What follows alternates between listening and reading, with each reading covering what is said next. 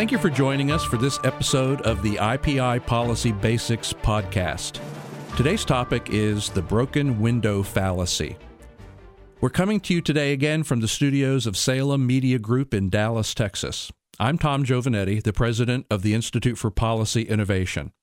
With our IPI Policy Basics podcast, we seek to build an audio library of podcasts on basic policy concepts and topics for those who want to learn and understand how to think about policy or need to get up to speed on a particular issue. And so today we're going to talk about the broken windows fallacy. You may or may not have heard of the broken windows fallacy before, but it's a very important public policy principle that is an illustration that helps us think through a number of different kinds of policy problems. The broken windows fallacy comes to us from Frédéric Bastiat, an enormously important French lawyer and economist. If you want to read him, and you should, it's spelled B-A-S-T-I-A-T, so you can look up Frédéric Bastiat. Start with his little pamphlet entitled The Law, which is probably the most important thing that he's written. But what we're talking about today comes from his essay, What is Seen and What is Not Seen. And in that essay, Bastiat lays out the following illustration. A business owner, let's say a baker, has a broken window. His son or daughter are out throwing a baseball around in the side yard, and it accidentally hits the window and breaks the window, so he has to get it fixed. And so the point of the illustration, well, the illustration has numerous points, but the idea here is, yes, a broken window is great for the window company. Bastiat calls the window guy a glazier, but of course that's an odd word that not a lot of people know, so I'll probably say window company. So because of the broken window, it's good for the window company. They get new business. In fact, the owner of the window company might be very pleased that the boy threw a baseball through the window.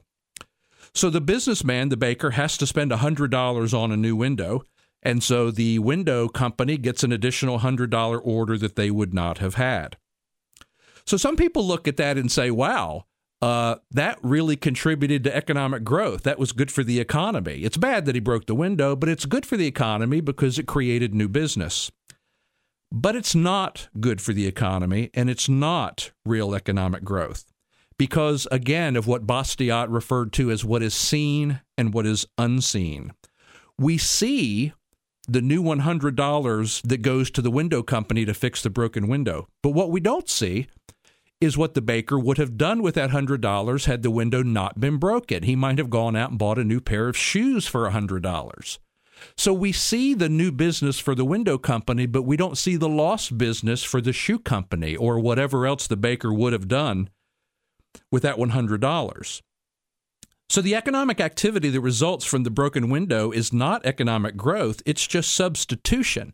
If you only look at the window company, you're only looking at one side of the ledger. It is a gain for the window company, but it is a true loss to the baker, and it's a true loss to whoever the baker would have spent that $100 with. Now, if a broken window is a good thing for the economy, if it does cause economic growth, then maybe we should go all around town smashing in windows. Wouldn't that be a great thing to do? That would cause economic growth. Well, I mean, duh. Of course not. That doesn't make any sense.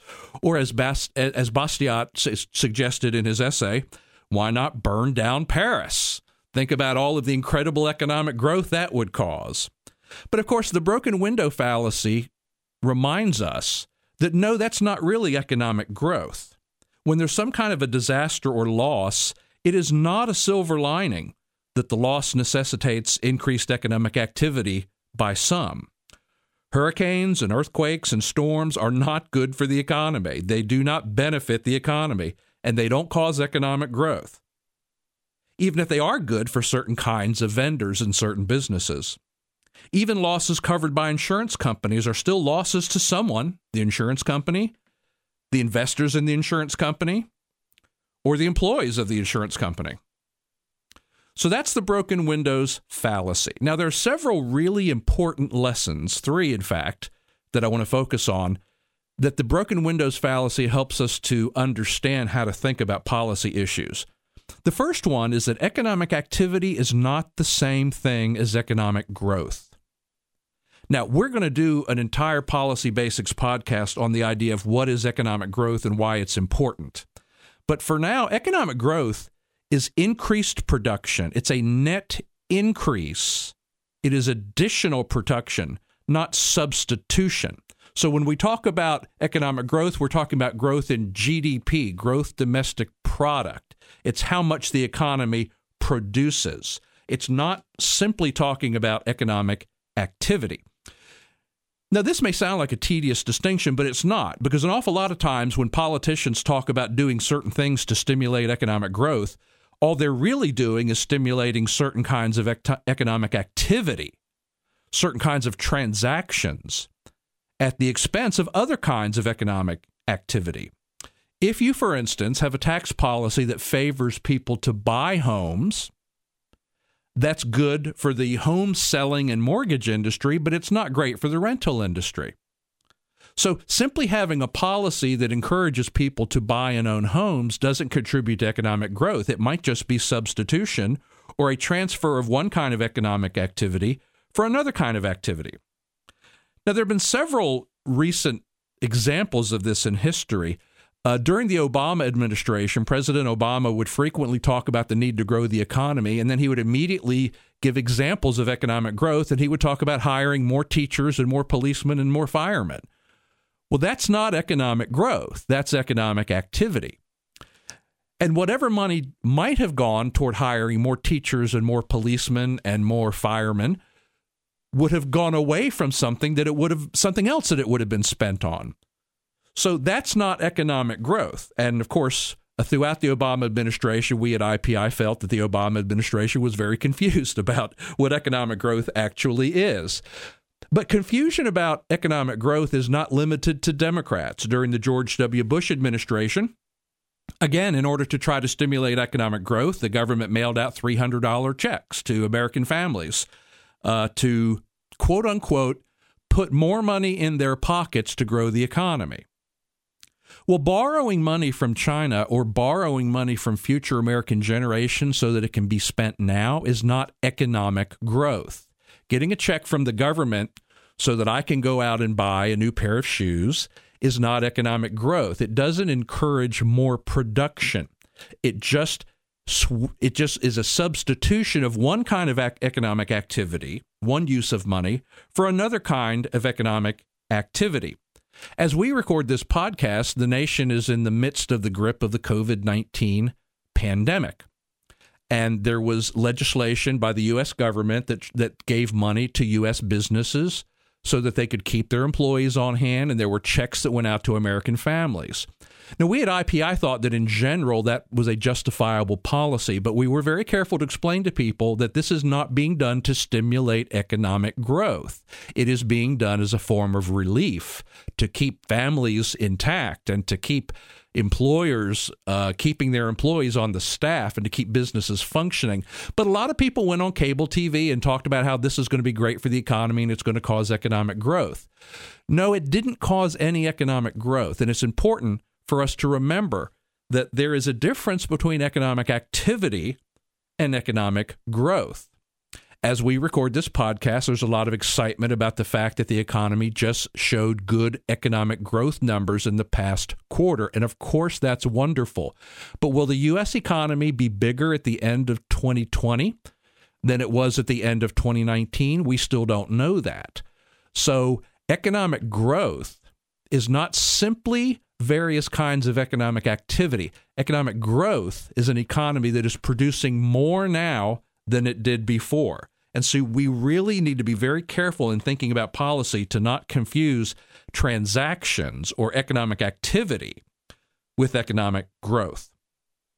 So that's the first important lesson from the broken windows fallacy. The second important lesson is that loss is loss. There is such a thing as loss.